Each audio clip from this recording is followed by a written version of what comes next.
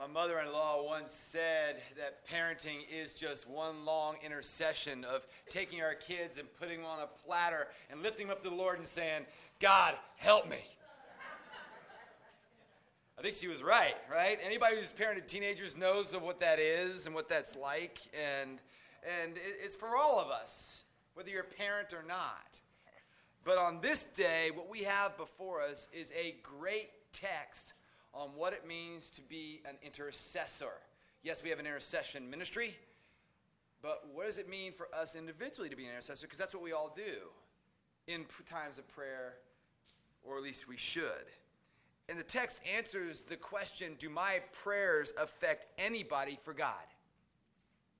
Do my prayers affect anybody for God? Oh, we've constantly heard that great prayer acronym of adoration, confession, thanksgiving, and supplication, right? That's a great way to form your prayer life daily. Adoration, a time of adoring the Lord, telling the Lord we love Him, confessing our sin, giving thanks to God for the blessings of our day or whatever it might be, and then supplication. But supplication, bringing our requests to God, can be in two categories, right? We have petitions, which are our own prayers. Lord, help me to look like George Clooney, all right? Or we also have intercessions, where we pray for others. And today we discover the principles of intercession as we return to our series in Genesis, Abraham, a Call to Faith. I invite you to open up with me in your Bibles. If you're visiting with us, you'll notice the text is on the back of your bulletin. And we're going to discover what intercession is about. Because intercession is the heart of prayer, is it not? Hudson Taylor said, intercession is learning to move man through God by prayer. It's learning to move man through God by prayer. And I can think of no better occasion than Father's Day for us to not only be men of prayer, but to be women of prayer of others. And so we were last in Genesis as Abraham was reminded in Genesis 18 that God will, despite their old age, is going to honor the promise that He's made to them in bringing forth the child of promise. And God does so with an appearance, a physical appearance. In theological circles, it's called a theophany. That God appears to Abraham with two angels. This happens in the Scriptures, friends. Hebrews reminds us in chapter 13, verse 2, do not neglect to show hospitality to strangers, for thereby some have entertained angels unawares. And so we learn in this theophany that because there's a great outcry, as Sue read for us, it's coming from Sodom and Gomorrah. There's a great outcry there. God, in a huge act of condescension, assures with Abraham that his plan for the angel's visitation to Sodom and Gomorrah, as we will see next week, will be justified. And his actions to Sodom and Gomorrah is justified.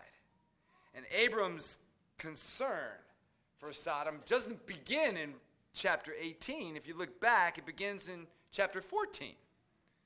And Abram's concern for Sodom, and especially God's people, the righteous within Sodom and Gomorrah. And so we have in verse 23, Abraham asks, look at me, he says, the question which we all wonder at times, will you indeed sweep away the righteous with the wicked? Is death, as our world believes, just a ceasing of life? We venture into the unknown. We're nothing more than food for worms. Or do we go into an everlasting bliss in my everlasting PJs and a harp? Where did that ever come from? I can't play the harp. I don't want a harp either. And neither do you. Or is it as the Bible teaches, that upon our death we instantly are ushered into the presence of the Lord and we will be judged? And there will be a separation of the righteous from the self-righteous, otherwise the wicked. And Abram, he clearly senses that God won't sweep away the righteous with the unrighteous. And so he begins to plead. Look at the second half of verse 25. Shall not the judge of all the earth do what is just? It's as if Abram is saying, God, you always do the right thing. So he comes to the Lord with intercessions, praying for others, and comes with the assurance that God will always do the just thing. And as we know, the righteous, Lot and his family, were delivered. Why?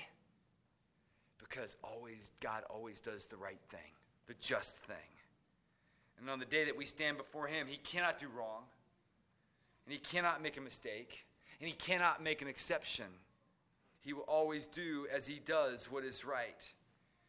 And if we misunderstand this point, our intercessory life will be muddled, and the community of the church becomes nothing more than just a bunch of programs which will never last. And it's a crucial subject as we turn this corner in our lives together as Christ Church. And so what we're going to learn in this passage today is, number one, intercessions depend upon a right relationship with God, depend upon praying according to God's character, and 3, rest upon our persistency in praying. Okay? Number 1, a right relationship with God. 2, intercessions being made according with God's character. And 3, being persistent.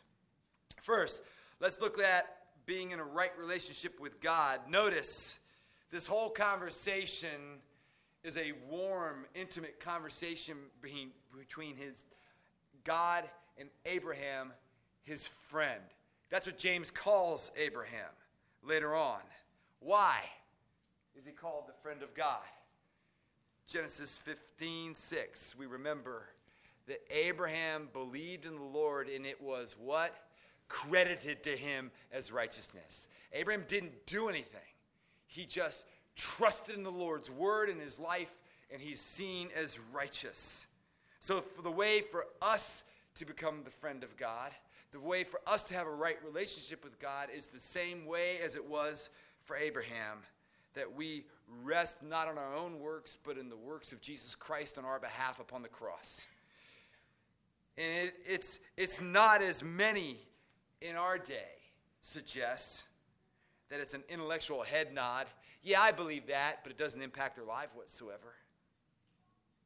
It's not as if, yeah, maybe, I kind of sort of believe that, but no, it's a full trust and a rest upon the work of Jesus Christ on our behalf.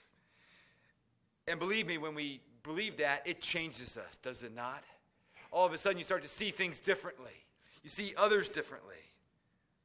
And for the one way for sinful human beings to be right relationship with God is through the perfect righteousness of God in Jesus Christ.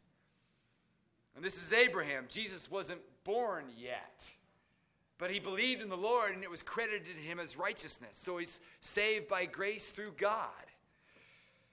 You know, if the president were to invite you to the White House, you would probably get a new outfit, right?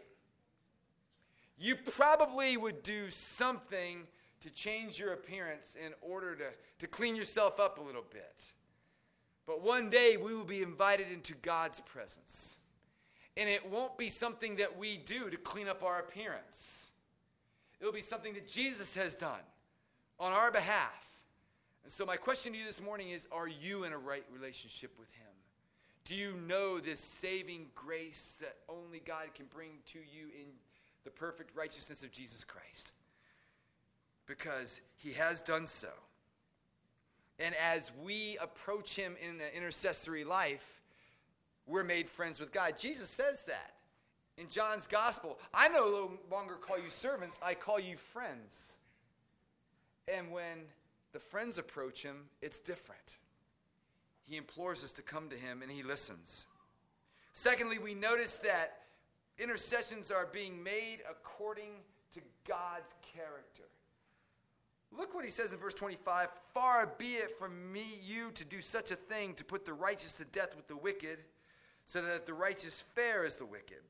Far be that from you. Shall not the judge of all the earth do what is just? Abraham is approaching God as his friend, also recognizing that God is the just God. God is the holy God. He's not the God of Abraham's creation or anybody's creation. He's the God who is.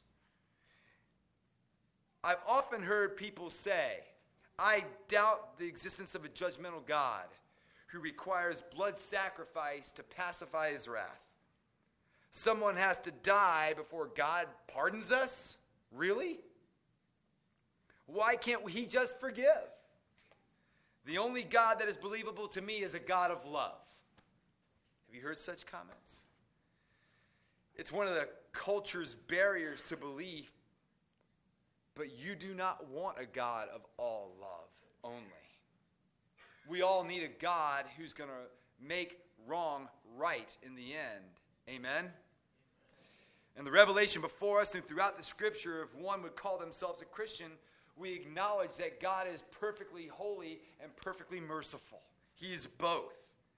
Because verse 21 states that there is a great outcry that's coming to God's ears from Sodom and Gomorrah. Sodom and Gomorrah were terrible little towns, ladies and gentlemen, in which the inhabitants only cared for themselves, where they brutalized and oppressed the poor and the needy and the downcast.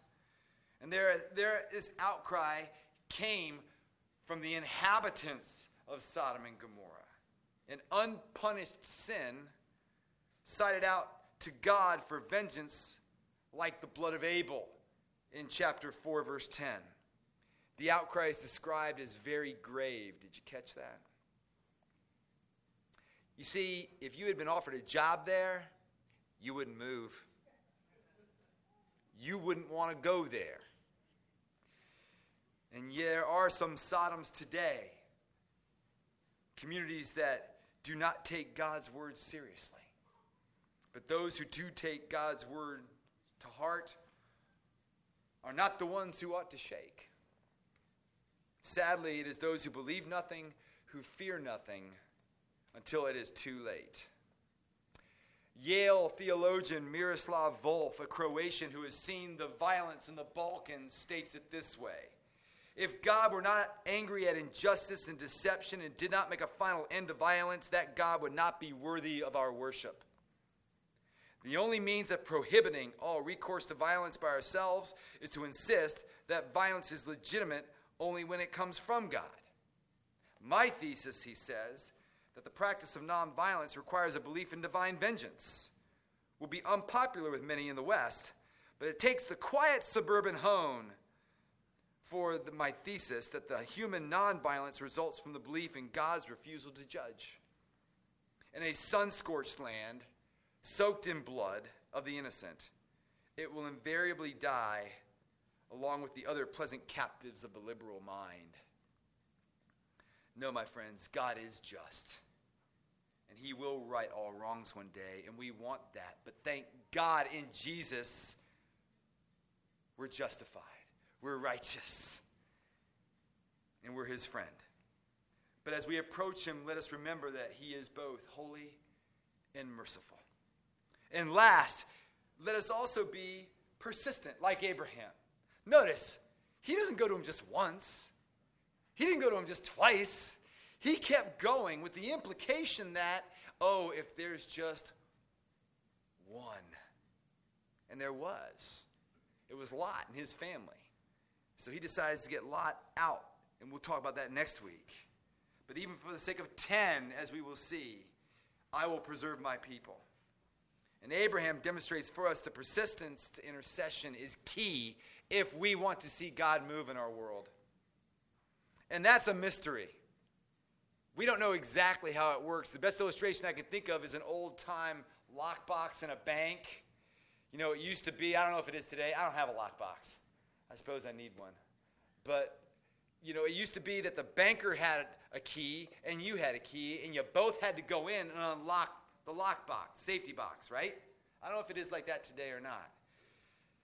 But it's like that. God holds a key to these concerns that we're bringing. We hold a key.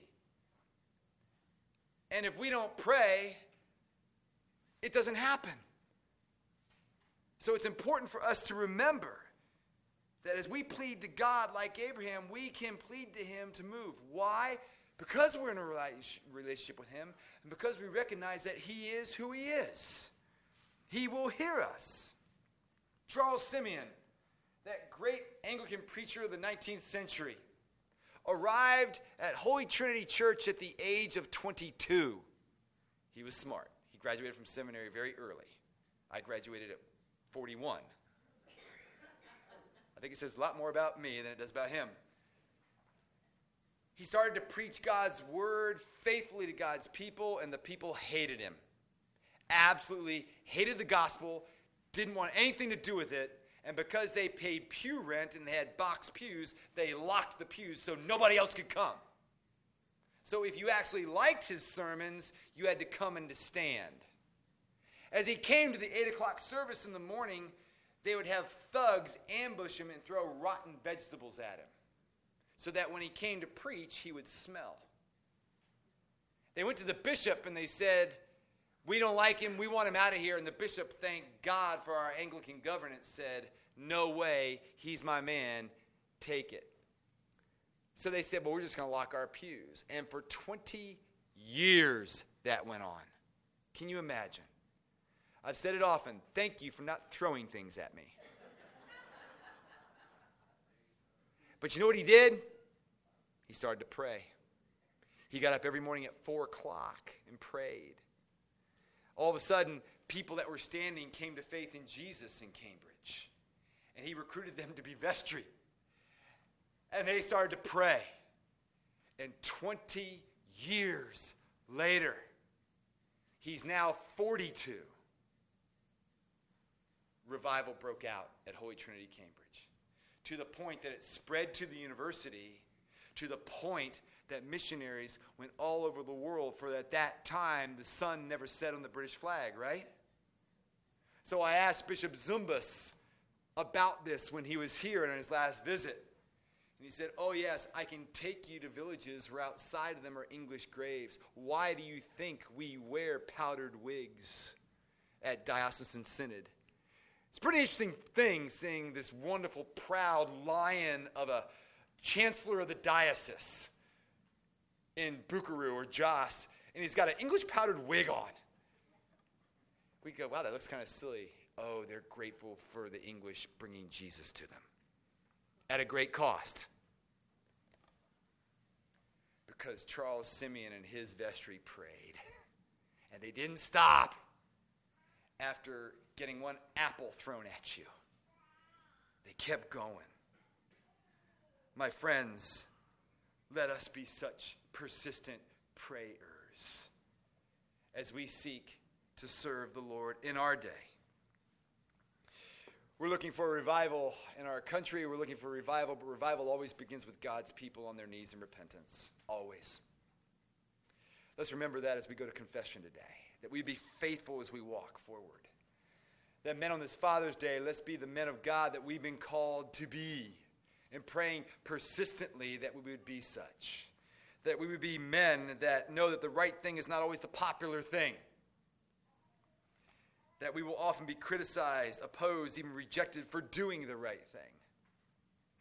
That greatness is found in humility, not in touting one's greatness. I hit my first home run when I was 8 years old. How do you think I reacted? I'm going around the bases, fist pumping like Kirk Gibson. Yes, yes. I cross home plate. My dad met me at the back of the dugout.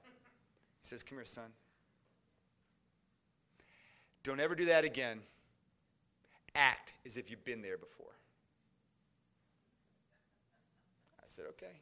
Never hit another home run for the rest of my life. Actually, I hit a couple, but this was luck, trust me. But the reality is, humility is not in touting one's greatness. Act like we've been there before, and let's stay away from ministerial strutting as a body. Let's recognize that men and women, we're all called to do hard things in the kingdom. Let's pray that we recognize that we're called to hard things such as marriage, such as raising children. It's important that we recognize that we're called as Christians sometimes to fly into the flak of life. Let's recognize, men, that we're called to protect our wives and families. We're called to protect them physically, emotionally, spiritually, and lay down our lives for them if need be. Let's also be good at what we do vocationally. Paul says, be excellent in all things. Doesn't matter whether you're a plumber, a professor, an athlete, a student, a doctor, a pastor, or a custodian. Never stop striving to grow in your craft. Let us pray for that. My father was an economic forecaster for what is today Martin Marietta. He seemed to approach every project as if it were his last. May we do the same. Let's also remember that there's no substitute for being there. Let's get rid of the word quality time. Let's have quantity time with our families, with one another. And let's be present in our families' lives. Spend hours talking about God's word. Talk about the Cavs. Talk about the tribe. Talk about good books. Talk about merits, demerits. Country music, rock music, pop music, gospel music, classical music, whatever interests our families have. Let's make a huge presence in the landscape of our families' lives. Let us treasure Christ above material things and recognize that whatever our wealth is, it will never have us. We have it, and we gladly give it away. And last, let's remember, men, especially as we are persistent in our prayer lives, let's courageously serve others, not by deploying bare knuckles. I grew up in a neighborhood where you were going to get into a fight. And if you got into a fight, you better win. My father warned me against confusing real manhood and such boorishness. He would often say, the real man is a Christ-picturing servant, not a Rocky Balboa wannabe. Paul says to the Corinthian church, be watchful, stand firm in the faith, act like men, be strong. Let all that you do be done in love. Isn't that beautiful? We all follow in giant footsteps, and I pray that we would be people who are in right relationship with the Lord, recognizing who God truly is, holy and just and merciful. And let's be persistent in our prayer lives. When Charles Simeon retired at 72, they said, oh, Mr. Simeon, you can sleep in now and get some rest. And he said, oh, far be it from me to start to be slothful now as I approach my day's end for what my Lord has done for me. And he kept getting up at 4. May we follow in similar. You don't have to get up at 4. It's between you and God. But the reality is, let us be persistent, recognizing who God is, in right relationship, being the men and women of intercession that we're all called to be. Let's pray. Thank you, Lord, for this day. May we glorify you in all that we say and do as the application of this word in our lives rings true. For in Jesus' name we pray. Amen.